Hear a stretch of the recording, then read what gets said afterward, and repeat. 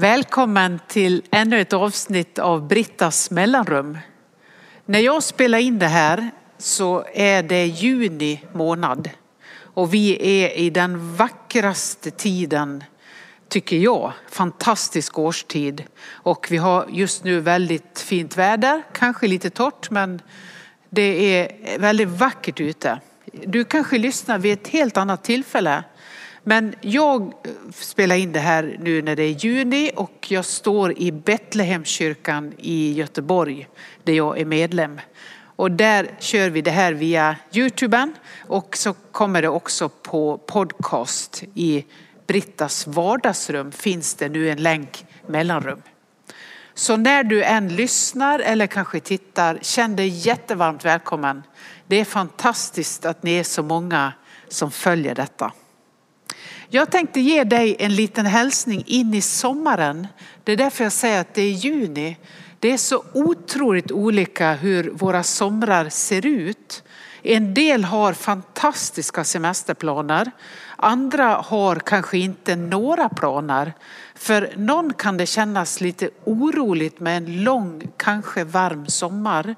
Och för andra är det en stor befrielse. Det beror på vad man är i livet. Så ta det här utifrån var du finns i ditt liv just nu. Det är ju den där hemligheten. Här är du nu. Och vad är det du behöver där du finns just nu? Och hur ser det ut omkring dig? Vilka har du där? Vad är det andra behöver i din närhet? Och hur parerar du det och ser vilka är jag tillsammans med? Vilka är mina behov? Vilka är andras? Och vad är det egentligen att gå in i sommaren? Det finns ett uttryck som jag tänkte använda i det här mellanrummet. Som jag har upptäckt och lyft vid några tillfällen och kände jag vill skicka med det in i sommaren. Det finns ett uttryck då som är FOMO. Fear of missing out. Alltså rädslan att jag ska missa någonting. Då säger man, du lider nog av FOMO. Alltså en rädsla att inte räcka till eller inte vara på rätt plats vid rätt tillfälle. Att vara någon annanstans eller inte få med sig tillräckligt mycket på den plats där jag är.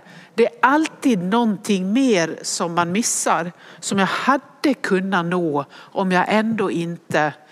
Och så kallar man det med en liten blinkning men kanske ibland också lite allvarligt. Fear of missing out. FOMO. Hur kan det se ut? Ja, till exempel du är i en stor stad och gör en weekendresa på kanske 3-4 dygn. Och så vill du ha bästa kaffet. Du vill hitta de bästa turistattraktionerna och du känner hur ska jag få med mig allting. Jag har 2 hela dygn efter en strulig resa förmodligen dit och hem. Så är det kanske 2 hela dygn. Vad är det som är bäst att få tag i där? Det ska vara ett museum. Kanske du vill gå på en loppmarknad på något torg där. Upptäcka någonting. Du vill kanske till och med vara på en konsert. Eller se en vandringsled i utkanten av staden. Gå några steg på den. Hur vet jag om jag har en släng av FOMO? Eller kanske att den är fullt utvecklad. Lyssna på detta och se och hör min lilla blinkning i det här. Att jag tycker det här är väldigt roligt. Till exempel så tänker man, hur vet jag om jag lider av FOMO? Fear of missing out. Jo, då skriver du på sociala medier, jag ska till Berlin. Vad får jag inte missa? Vad får jag inte missa? Då kan man säga att den är fullt utvecklad. Du känner, jag måste verkligen få med mig allt. Eller så sitter du hemma och så ser du att några goda vänner är på Österlen. De har precis lagt ut en bild. De sitter i de där vackra rapsfälten och äter medhav matsäck. Njuter av skönheten och tänker, vad det är underbart. Vi tar en Instagram-bild och lägger ut.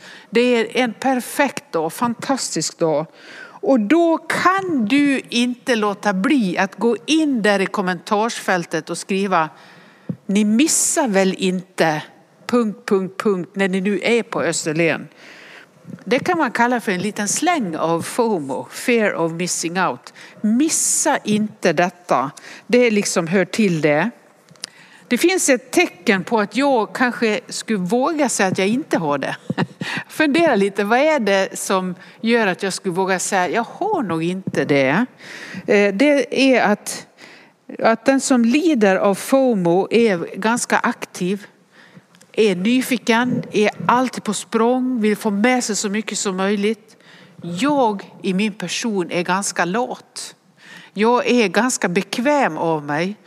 Och att jag skulle kunna säga att jag har ett stroke av FOMO är att jag gärna hittar ett bra kaffeställe i någon ny stad eller där jag är. Någonting där jag liksom ser, här har de en riktig kaffemaskin.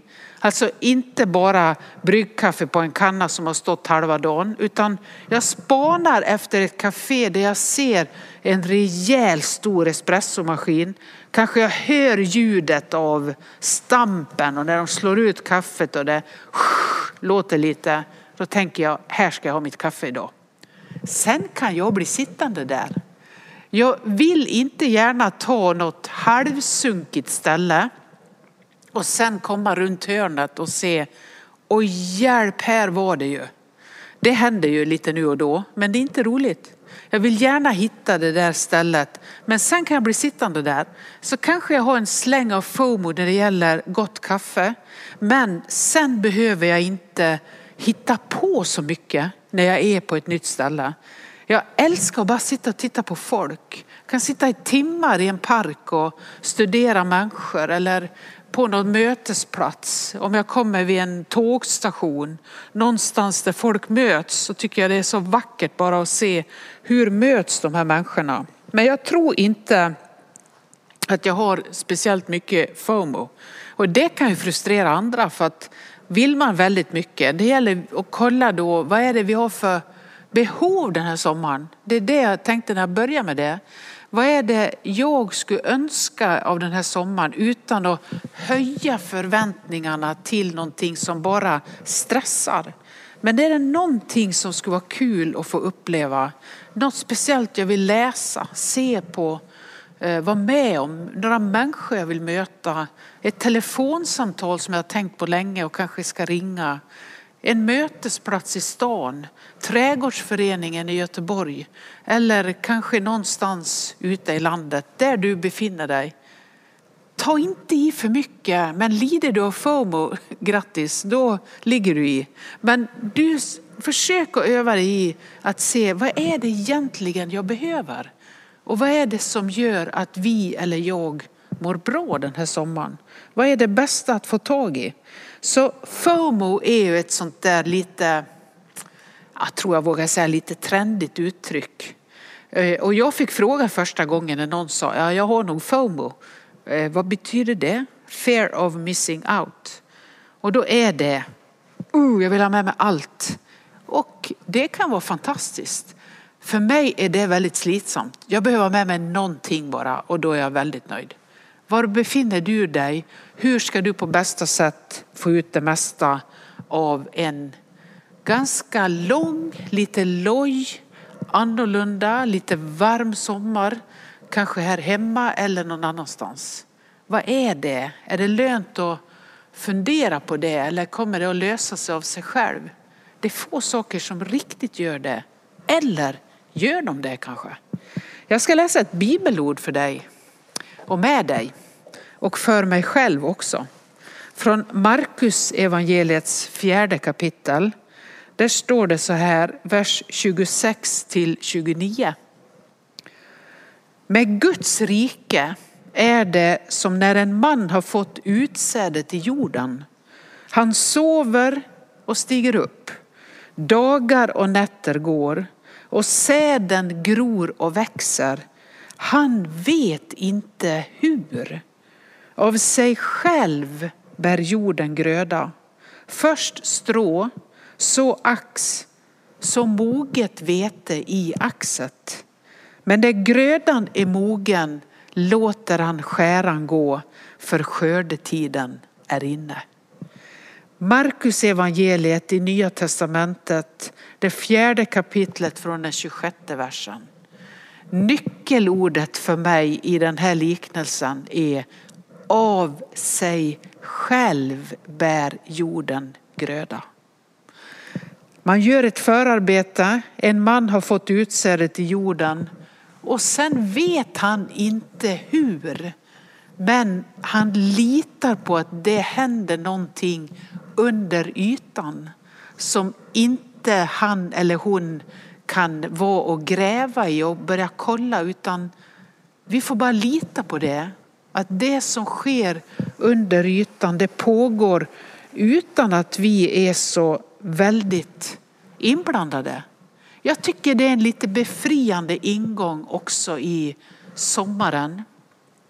Med allt som kan oroa oss, med allt det som sker i världen, med det som är alldeles för torra marker, spruckna åkrar eller åkermark där det är så torrt så att ingenting kommer ner där.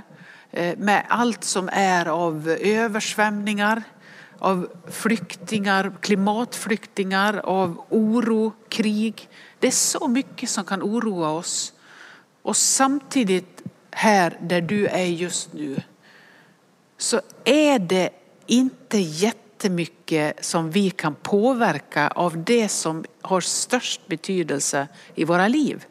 Det tycker jag är lite spännande att tänka på. Det finns en del som man är med. När väl skörden är mogen, som det står i liknelsen. Alltså när det blir synligt och jag känner ett bultande hjärta för här vill jag vara med och förändra.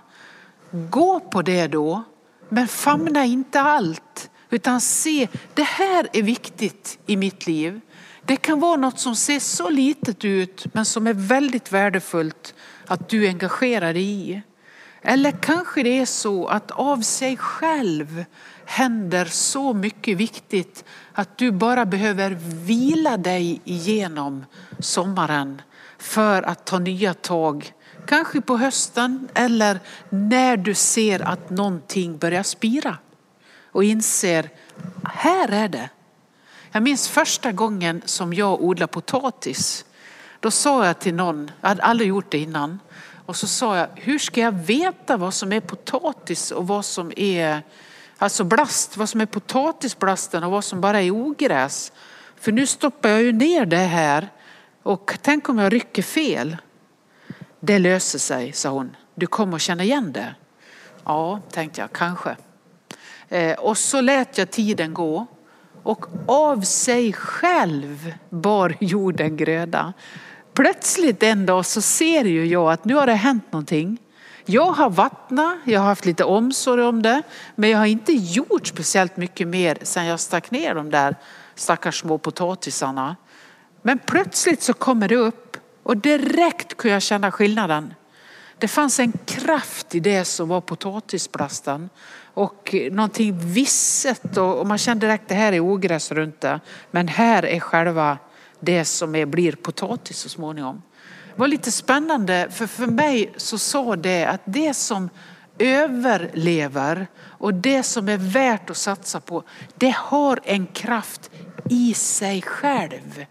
Vi behöver inte famna allt, vara överallt, rädda för att missa någonting. Lita på det som är din egen vandring.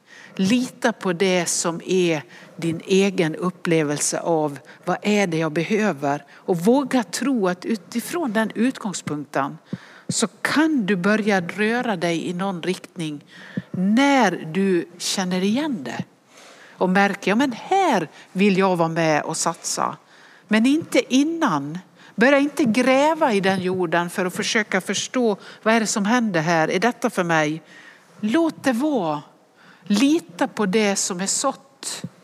Också i det inre livet och i de sammanhang som är dina. Lita på att där du ska vara, där kommer du att känna igen någonting. Detta är ju jättespännande. Du kommer att känna igen det.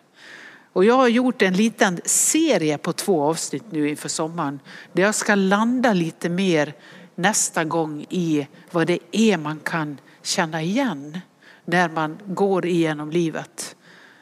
Men kom ihåg, om du nu är en som är väldigt rädd att missa, det är helt okej. En del människor får med sig massor för att man är duktig på att läsa på innan.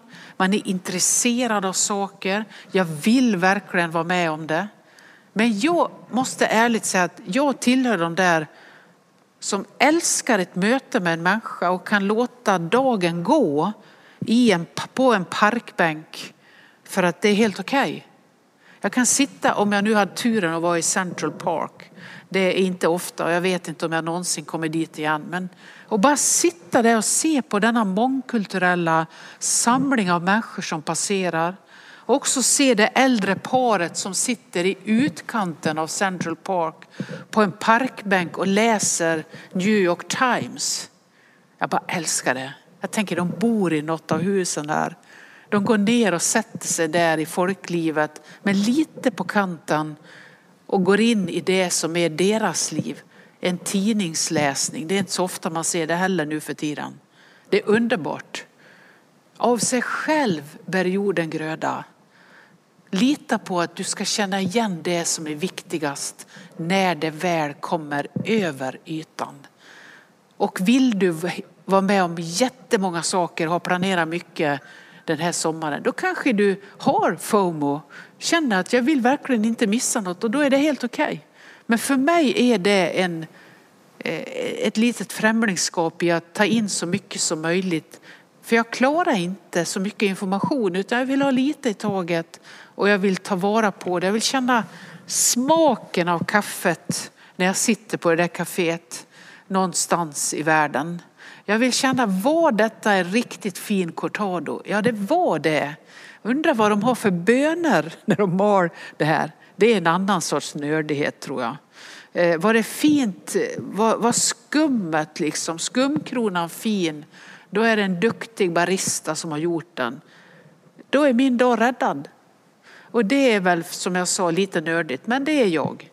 Vem är du in i sommaren? Och vem längtar du efter att vara? Lita på att det viktigaste som sker i ditt liv genom ett helt liv, det sker faktiskt av sig själv. För Gud är relation, inte prestation. Gud är relation. Vila i det, vila i din längtan. Låt den här sommaren komma till dig. Var uppmärksam på det som händer. Ta emot det som är de varma punkterna. Jag har ju ibland talat om de varma och de kalla punkterna som man kan gå igenom i slutet av en dag, i slutet av en semester, i början av en ny vecka. Vad är varmt och vad är kallt? Det kalla, det är det där som är besvikelsen. Det blev inte vad jag tänkte. Det började regna när vi dukade ut. Jag fick inte kontakt med den människan. Ingen är hemma. Jag är ledsen. Jag tyckte att kassörskan var lite tråkig idag. Ja, det är så många detaljer. Eller man ser ut över världen och nyheterna och känner det är så mycket mitt i sommarens grönska som är iskallt i världen. Där människor får illa. Be över det. Lämna över det. Och sen börja titta. Vad är de varma punkterna i mitt liv? Vad är det just nu som värmer mig? Vad är det som ger mig glädje, hopp, energi eller frid? Där jag bara kan vila i det. Rensa lite i rabatterna och njuta. Eller bara tänka, det här kommer att dröja. Det var någon som sa till mig, jag har börjat odla sparris. Och så beskrev hon sin odling och så sa hon, det kommer att dröja väldigt länge förmodligen innan man ser den första sparrisen. Det tycker jag är en lite spännande tanke. Att våga vänta och veta, jag har gjort det jag ska. Jag har haft omsorg om den här sandbanken eller vad det nu är någonstans man har stuckit ner eller förberett för den här sparrisen. Så kanske ändå att det kommer sparris. Av sig själv bär jorden gröda. Lita på det och ha en underbar sommar. Häng gärna med i nästa avsnitt som lite det är fristående men det knyter lite an till det här. Allt gott till dig. Tack att du ger mig så fin respons. Tack att du delar ibland med andra. Men framförallt så är jag tacksam om du får någonting in i din egen vandring. Ta så emot välsignelsen som vi ber och som så många uppskattar ifrån Iona, den lilla vindpinade ön utanför Skottland. Välsigna oss Gud med solens ljus ovan oss, med jordens kraft under oss, med vänners omsorg runt omkring oss, med din avbild djupt inom oss och med din framtid som väntar oss. Amen.